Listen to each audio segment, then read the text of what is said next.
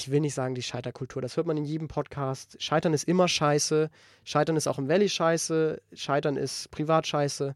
Aber solange du weitermachst und ein neues Produkt baust oder in eine andere Richtung gehst oder eventuell auch den ganzen Laden dicht machst, aber am nächsten Tag eine neue Firma machst, ist das kein Scheitern. Man hört eigentlich immer nur rückwirkend, welche Dinge erfolgreich waren, weil so ein Gründer 10 Firmen vorher in den Sand gesetzt hat.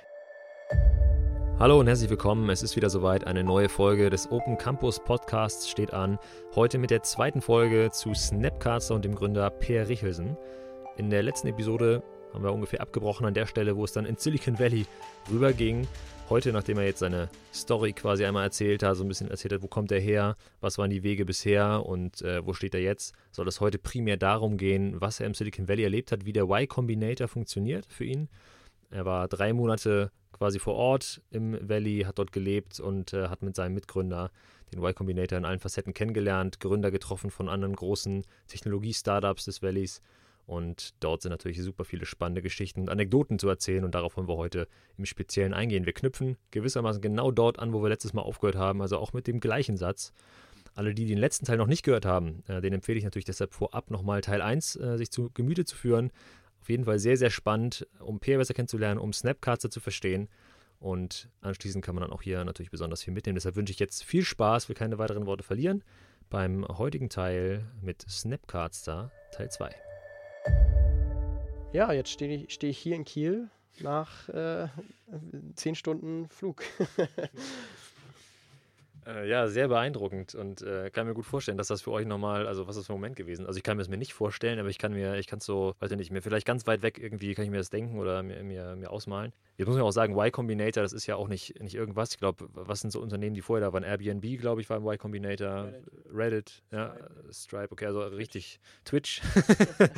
Genau, und jetzt Snapcardster, also schon sehr beeindruckend. Was habt ihr denn so, wie sieht denn bei euch da, also wie sieht ein Tag aus, eine blöde Frage, aber was sind so, hast gesagt, es gibt psychologische Unterstützung. Vielleicht kannst du einfach so ein paar Inhalte ganz kurz anteasern. Was macht ihr da so? Genau, also das Programm sieht so aus. Man hat einmal die Woche Dinner. Dinner bedeutet, jeden Donnerstag treffen sich eigentlich alle Gründer zusammen und essen in so einer riesigen Tafelrunde. Also es sind 200 Teams oder 190 Teams, also fast 400 Gründer, die zusammenkommen, über gemeinsame Probleme sprechen. Man organisiert sich vorher, mit wem man sprechen will, Termine vorher ausmacht. Ganz viel Sales passiert auch. Also es gibt ganz viele Teams, die eben an andere Teams verkaufen. Und dieses Dinner ist eben gestellt. Da gibt es Thai-Food oder indisch oder mexikanisch. Und nach diesem Dinner gibt es einen Kurzvortrag, der ist eher so in Richtung produktorientiert, Growth, alles, was eigentlich so Wissenstransfer ist. Das sind ehemalige Gründer, das sind ehemalige Geschäftsführer, beispielsweise von wer war denn da noch bei? Ja, ganz viele ehemalige Y Combinator-Firmen. Und das ist eher so Lehrinhalt. Das heißt, da gibt es auch Fragerunde und super viel Input, wo man eigentlich mitschreibt und so sagt, so, das will ich unbedingt auch machen. Also auch so kleine Insider-Tipps und Tricks, wie Airbnb gewachsen ist oder wie Reddit die ersten User bekommen hat. Und das heißt, man will eigentlich sofort anfangen und das umsetzen. Und im zweiten Vortrag, also der zweite, der nach diesem Wissenstransfer kommt, sind eigentlich so Gründergeschichten von ehemaligen Gründern. Das heißt, da wird dann meinetwegen der Gründer von Reddit eingeladen, von Airbnb. Für Airbnb war nicht da, aber von Stripe, von Cruise, die an General Motors verkauft haben. Docker wird auch hier, glaube ich, in Deutschland extrem viel genutzt. Also der Docker-Gründer, der auch unser Partner ist tatsächlich, also direkter Ansprechpartner, die erzählen dann eigentlich so die Wahnsinnsgeschichten, also die man eigentlich gar nicht glauben kann, wie verrückt die Welt ist und welche Zufälle passieren und wie lange eben auch Cockroach-Modus, also wirklich mit Top-Rahmen-Nudeln und also diese klassischen Stories, die man eben kennt, die werden dann aus nächster Nähe erzählt und auch eben mit Fragen und das ist natürlich super spannend, einfach auch zu sehen, das sind ganz normale Menschen. Viele sind auch Einwanderer, erste Generation Einwanderer, die kommen dann aus Iran, aus Osteuropa auch und Russland, was ist da? Also wirklich bunte Mischung, Spanien, Frankreich, Indien, UK, Holland, also wirklich aus der aller Welt kommen da eben Gründer zusammen und das ist wirklich eine super coole Kultur da.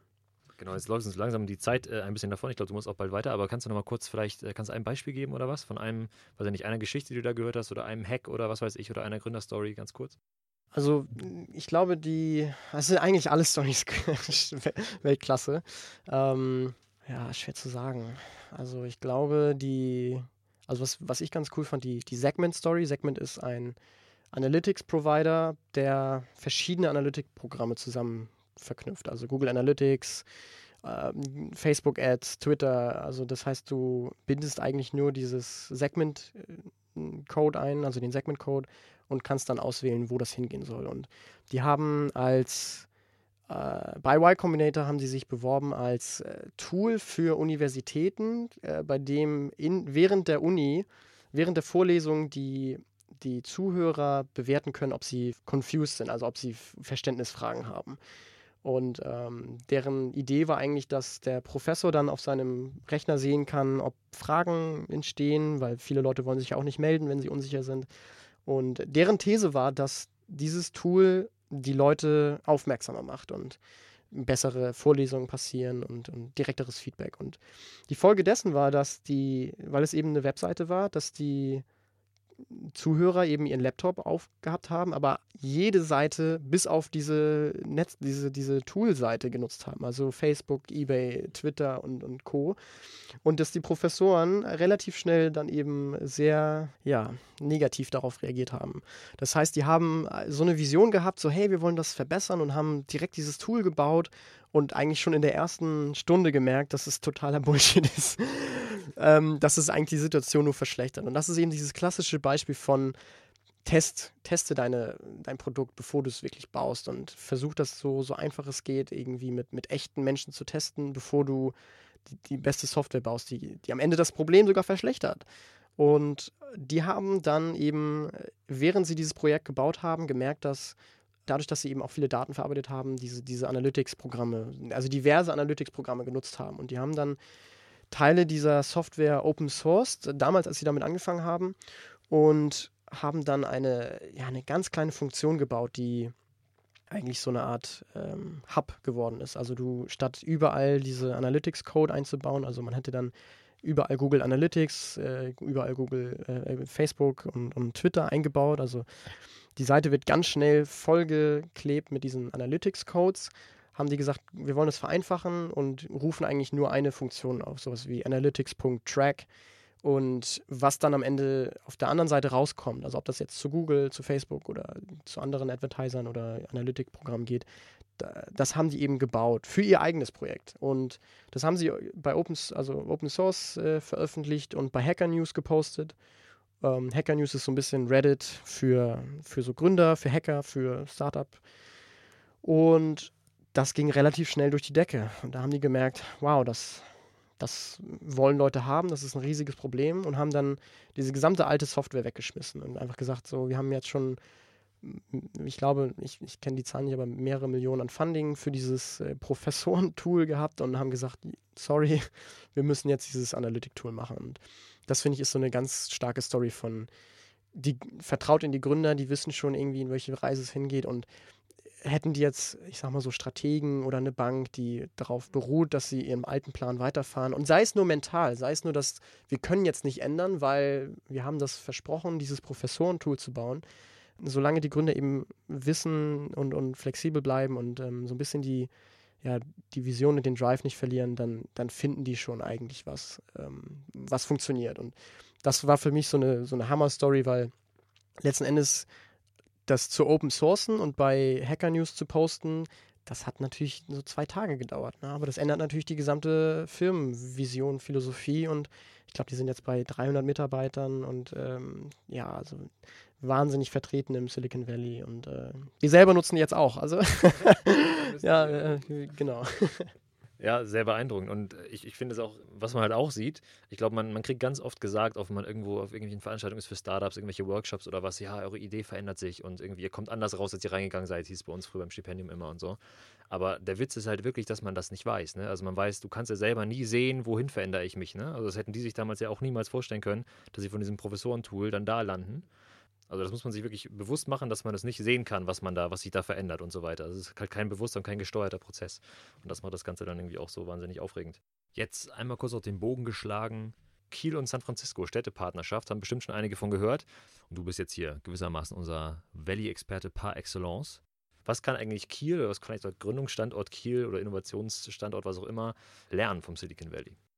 Ja, also die Städtepartnerschaft hat für uns tatsächlich schon eigentlich einen positiven, obwohl die sehr jung ist, einen positiven Einfluss gehabt. Wir haben uns mit dem Tim Jöng getroffen, der hat also mehrfach schon getroffen, Netzwerkpartner herausgefunden im Valley, in Deutschland, mit den Netzwerkpartnern getroffen.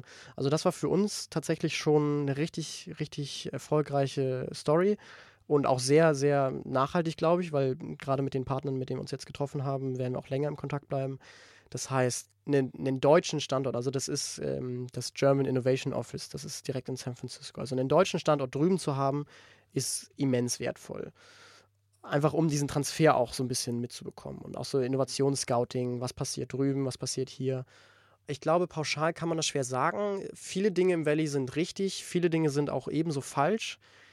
Ich glaube, man kann recht schwer einfach Sachen kopieren.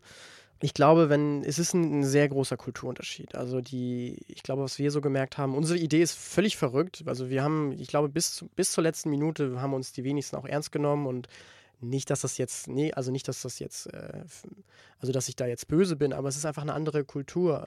Wenn man in Deutschland was gründet, dann ist das häufiger so, gibt es da schon in gewisser Weise, verbessert ihr einen Prozess, macht ihr das besser, schneller, günstiger, also eher so ein bisschen aufbauend auf der Kultur, also so ein bisschen, weiß ich nicht, vielleicht einen besseren Motor oder auch, also industrienah oder auch so in die Richtung. Und ganz häufig ist das so, wenn man eine Idee hat, die fruchten kann, aber das noch nie jemand gemacht hat, also dass es einfach keiner gemacht hat, dann ist das ich will jetzt nicht pauschalisieren, aber sehr häufig in Deutschland ist die Reaktion so, wie, das hat noch keiner gemacht, das kann nicht funktionieren. Und das ist eigentlich das genaue Gegenteil. Im Valley ist das so, wie, das hat noch keiner gemacht, lass das auf jeden Fall machen. Und das ist eigentlich so der Unterschied zwischen komplett Risikogründung, also so mal ins Blaue fahren und so Existenzgründung, also beziehungsweise nicht Existenzgründung, aber ich glaube, die Risikobereitschaft ist noch nicht so ganz da und auch ich will nicht sagen die Scheiterkultur, das hört man in jedem Podcast. Scheitern ist immer scheiße, Scheitern ist auch im Valley scheiße, Scheitern ist privat scheiße, nur diese Flexibilität, die sollte man nicht verlieren. Also das heißt, wenn du merkst, dass dein Geschäftsmodell nicht aufgeht, dann ist das auf Papier gescheitert.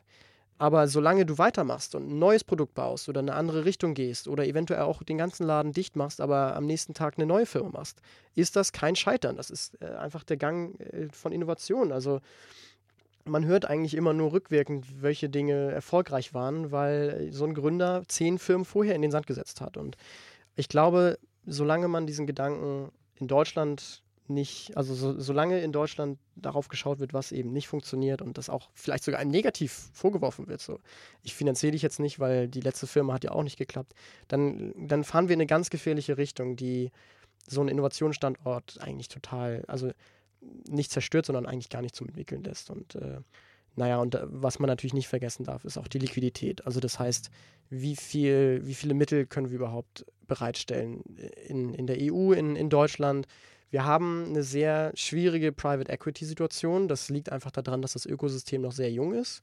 Wenn man mal überlegt, dass das Silicon Valley ja schon mehrere Jahrzehnte existiert und auch sehr viel Wohlstand dadurch entstanden ist und eben diese Private-Equity-Firmen entstanden sind und die ersten Mitarbeiter von PayPal meinetwegen Optionsscheine hatten und mit dem Erlös dann bei einem Verkauf an eBay weitere Firmen gründen. Das hat einfach historisch noch einfach mehr Geschichte und mehr, also ich würde es gar nicht darauf schieben, dass hier zu wenig Geld ist. Es ist einfach, ich denke, viel Wissen ist noch nicht aufgebaut, viele Netzwerke sind noch nicht aufgebaut. Wir sind auf dem richtigen Weg, also gerade die Gründerszene im Vergleich zu 5 Jahren ist unvergleichbar, aber ich glaube mehr Mut, also German Angst ist auch so ein Stichwort, das finden die auch im Valley ganz witzig.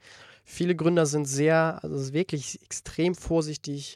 Das soll man auch, solange man mit wichtigen Daten, mit wichtigen Sachen, also gerade in der Industrie, ich will mich in kein Prototyp-Auto setzen, das muss funktionieren.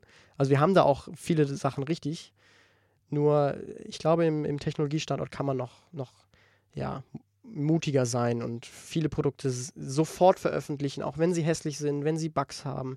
Solange da kein Schaden entsteht, keine Transaktionen verloren gehen, kein körperlicher Schaden, kein physischer Schaden entsteht, sondern einfach nur, die App ist noch hässlich, aber die ist zumindest schon mal da, dann ist das, also diese German-Angst, die müssen wir überwinden, dass wir einfach mehr uns trauen, mehr machen und eben auch einen größeren Markt anvisieren. Also wir wollen wirklich Weltmarktführer werden und viele deutsche Teams sind auch, glaube ich, zufrieden mit ihrem Binnenmarkt, mit dem deutschsprachigen Binnenmarkt, die starten ihr Produkt auf Deutsch. Das bedeutet, man ist schon eigentlich sprachlich begrenzt auf Dach.